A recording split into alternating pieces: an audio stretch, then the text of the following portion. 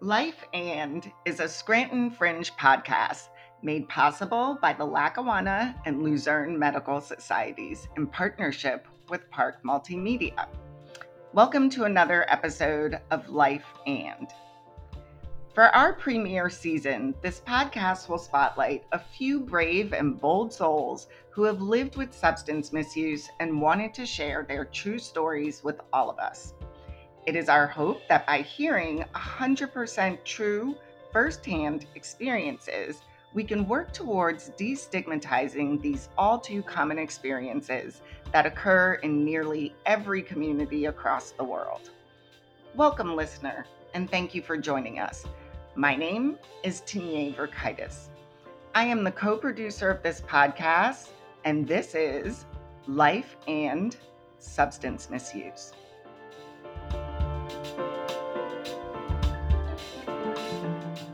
I'm excited to introduce you to the featured guest and storyteller for the second episode of Life and, Cheryl St. Germain.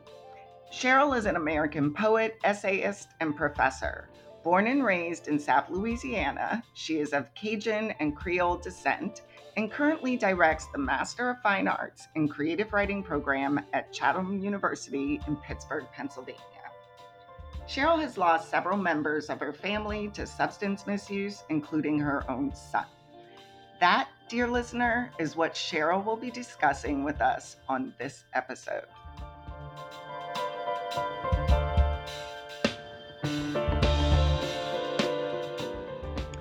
So I was born into a family that struggled with substance abuse.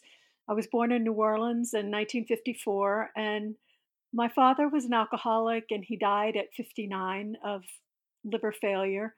My brother died in his early 20s of a drug overdose. My other brother died at 41 of a drug overdose. I have a close relative who is a heroin addict. My brother in law was murdered in a drug deal that went bad in New Orleans, stabbed in the neck, and he bled to death. And I struggled with drinking for most of my life. I've been sober 11 years. And I moved away from New Orleans when I was in my early 30s because I came to associate that city with a lot of excesses, drinking too much, eating too much, drugs. I also had a period in my 20s where I shot up cocaine.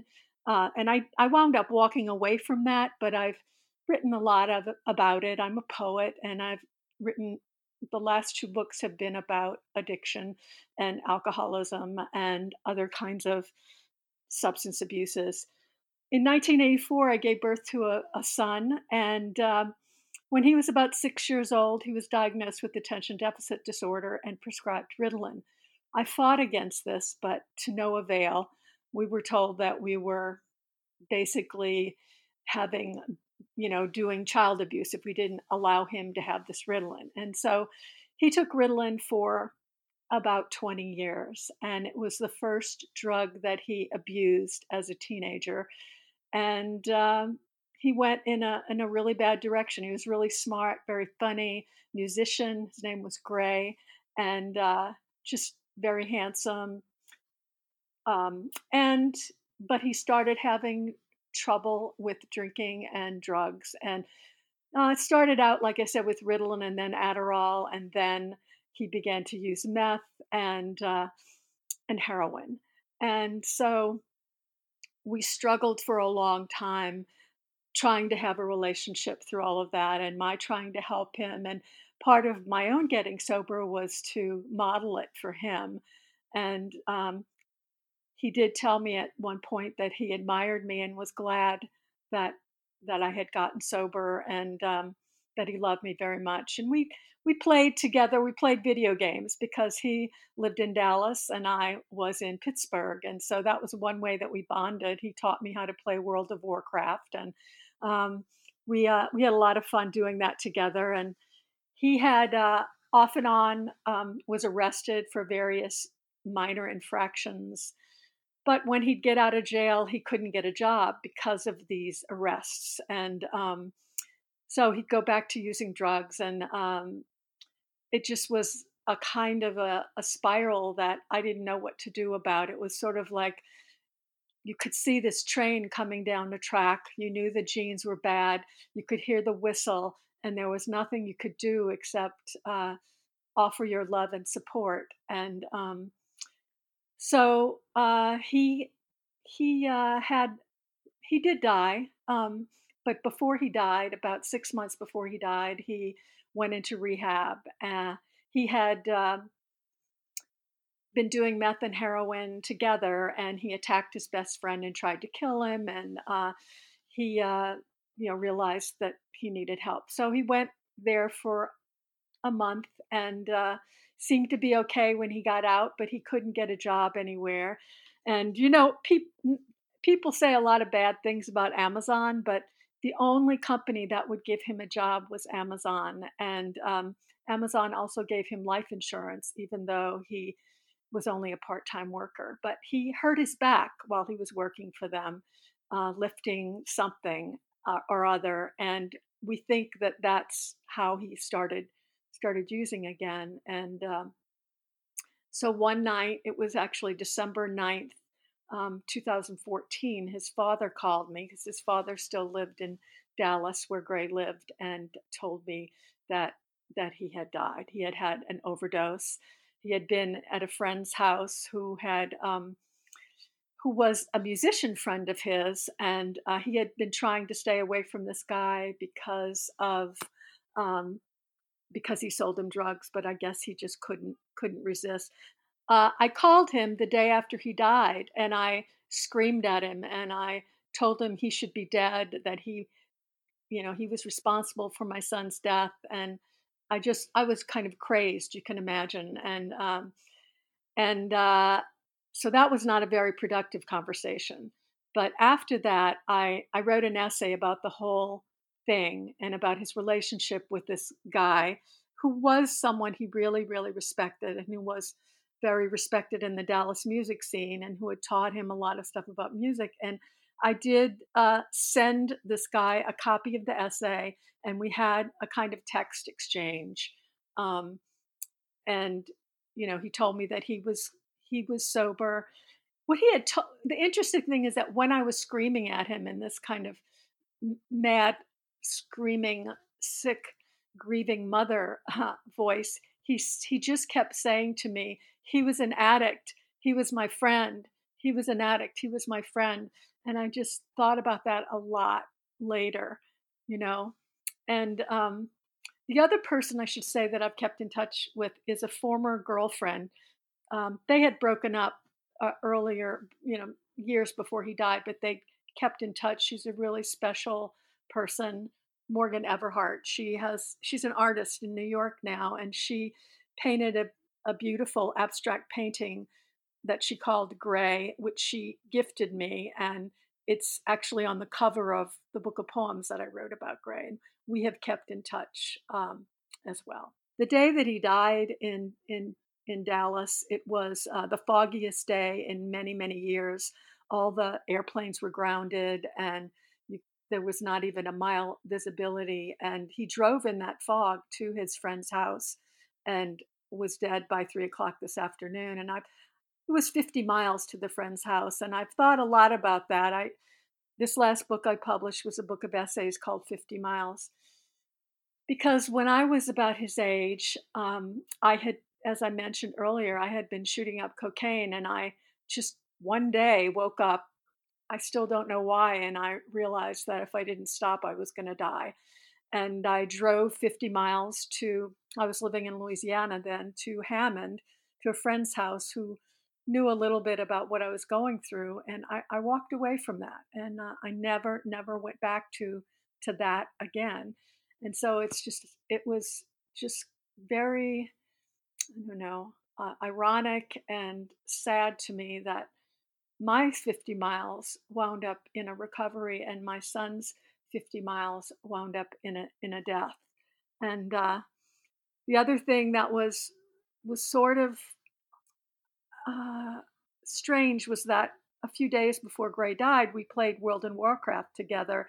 and we were in the game virtually, and he wasn't paying attention to the rules. We were in something that's called a dungeon, and you're supposed to stay with your group in a dungeon. There's 5 people, and he went off by himself, and he died. And I could see on my screen that his character was dead, and I couldn't help but think later how he played the game, the way that he lived his life. He didn't, sort of, he was a loner. He didn't hang out with people that much, and he didn't, sort of listen to the rules of the game, so to speak. Don't do drugs, don't smoke. He smoked as well. Don't drink so much. And so, I mean, it's been what, 6 years now since he's dead, and it's been really hard. I've kept in touch with his friends, the friends that he did have, and I've written a lot about him, poems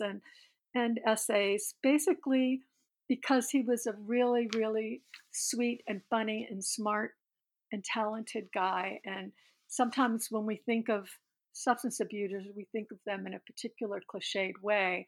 And I guess one of the things I wanted people to know was how, he started on this path by being diagnosed with ADHD and being prescribed a drug that, given his genetics and his family, he should have never been prescribed.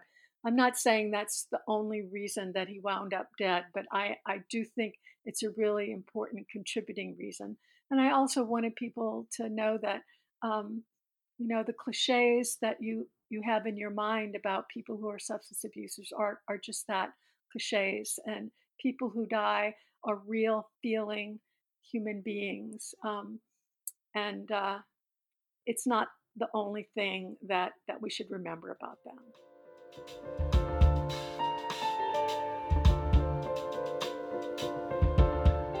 Cheryl, thank you so much for sharing your story, your son's story, and your family's story, because really this is a multi-generational story that you've shared with us.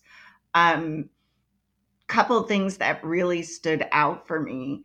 You talk about his addiction, your son's addiction, being like a cycle that was unbreakable.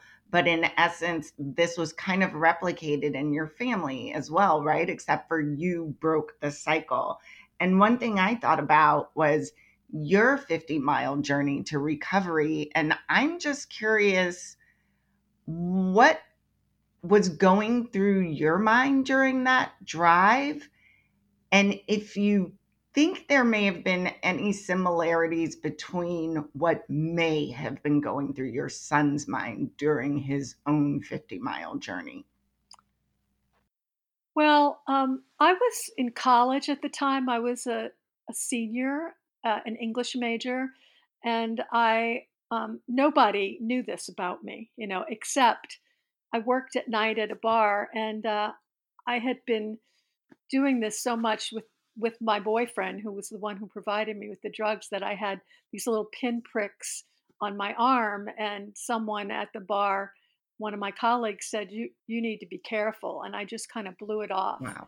And I remember thinking about Gray, that he always thought that he had it under control. He was at my mom's a few months before he died, and she's very old and she has a lot of medications in the house. And he rooted through the house and he found bottles of, I think it was Lyrica, and Mm. he took 60 of those pills. And I just couldn't believe that he had done that. And we discovered it. He admitted it. He started crying, and he said, "It's all right, Mom. I looked it up on the internet. Oh, And wow. it's and then he started crying because he knew how stupid that sounded, Right. actually, Right. And so I know I never wanted to admit that I couldn't control something. But when I looked at these bruises on my arm, and I thought about the man I had been involved with, who was also a musician, who had taught me some really cool things. He taught me how to shoot up safely, never share a needle. He played guitar. I played Mhm. guitar. He taught me Joni Mitchell tunings. So I was in love with him. And the shooting up was part of that sort of intimate relationship. And although my son didn't have that kind of intimate relationship with his friend.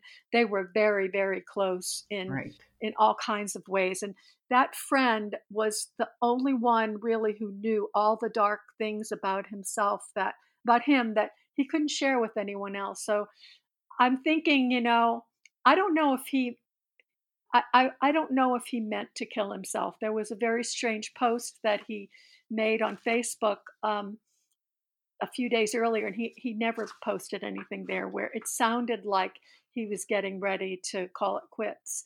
And so I don't know if he just said that that's it. I can't live in this world anymore. But I Right. know that he must have been thinking about this friend and how this friend would be. He would feel comfortable with this friend, and he would feel comfortable doing the drugs again. I know he was in pain. I think he's one of those people who would have never been able to survive without some kind of medication that would have helped him get through this. But I felt that way because I was going to my friend who had gone through a Right. problem with drugs and came out of it. Um, so I, in a different way, I think we were both going toward places that we thought were safe. So you talking about your relationship with your boyfriend and how that is where you secretly had this other life, so to speak, we'll say, since most people didn't know about this. It makes me wonder, you had your friend that you could trust and go to for support that day, but how did this affect your other relationships in the sense that you had a secret life, I'll call it for lack of a better word. And Mhm. now you're possibly going back to your regular life and continuing these friendships. Or did it feel like you just had to start all over completely? It felt like I had to start all over. The truth is that the boyfriend broke up with me before this. And Okay. so he was the one, like I said, giving me the drugs. So I had never had to buy any drugs. Right. And I either had to start buying drugs or not. And Hmm. I was so depressed because I was really in love with this guy, and it was just, I didn't know what to do. And honestly, for 3 months I was deeply depressed and probably a bit dope sick. But I changed my name. My name was Cheryl. I changed my name to Cherie. Oh, And I moved to I had this job I got in Baton Rouge, and I commuted 2 days a week to Hammond to finish school. And I worked in this jazz club.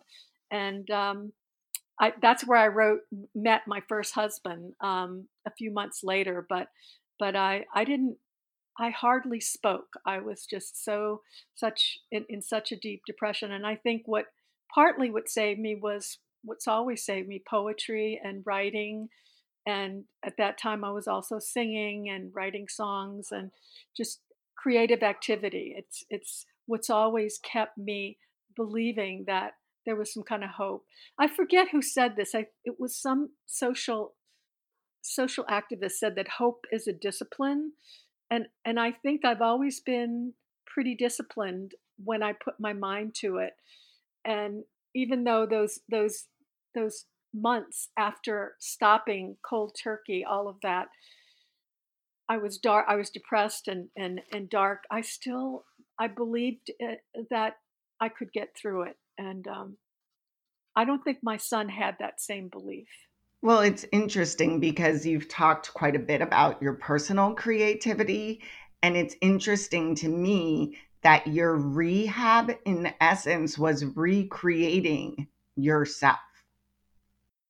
Yeah, yeah. I mean, I also realized I was attracted to the wrong kind of men. So I that was like a conscious kind of thing that I had to change. But I didn't stop drinking. Yeah. And I won't say that I was at that time alcoholic, but I started to use alcohol in a way that felt dangerous after a time. Mhm. So I, there was that. So, one thing I'd like to ask you, and I guess this is kind of my closing question. Um, you said something really beautiful when you say people who die are real feeling human beings. And I think a lot of times you read the article in the paper or you see a picture and you just think, oh, that junkie.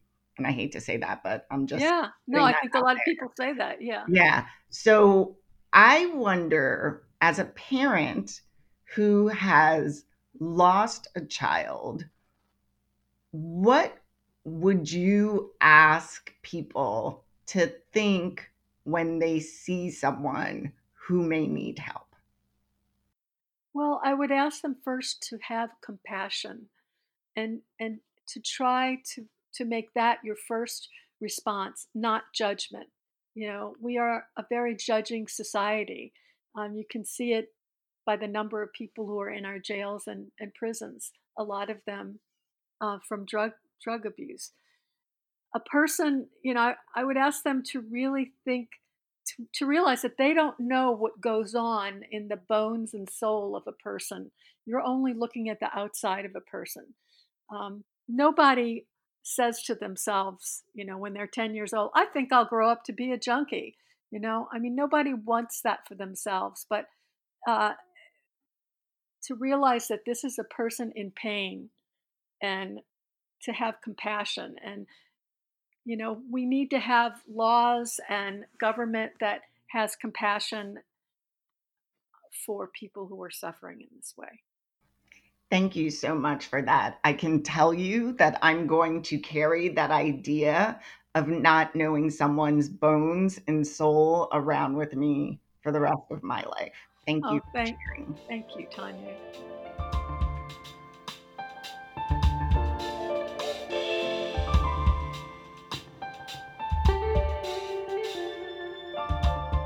Thank you, Cheryl, for your impactful story and for the wonderful conversation.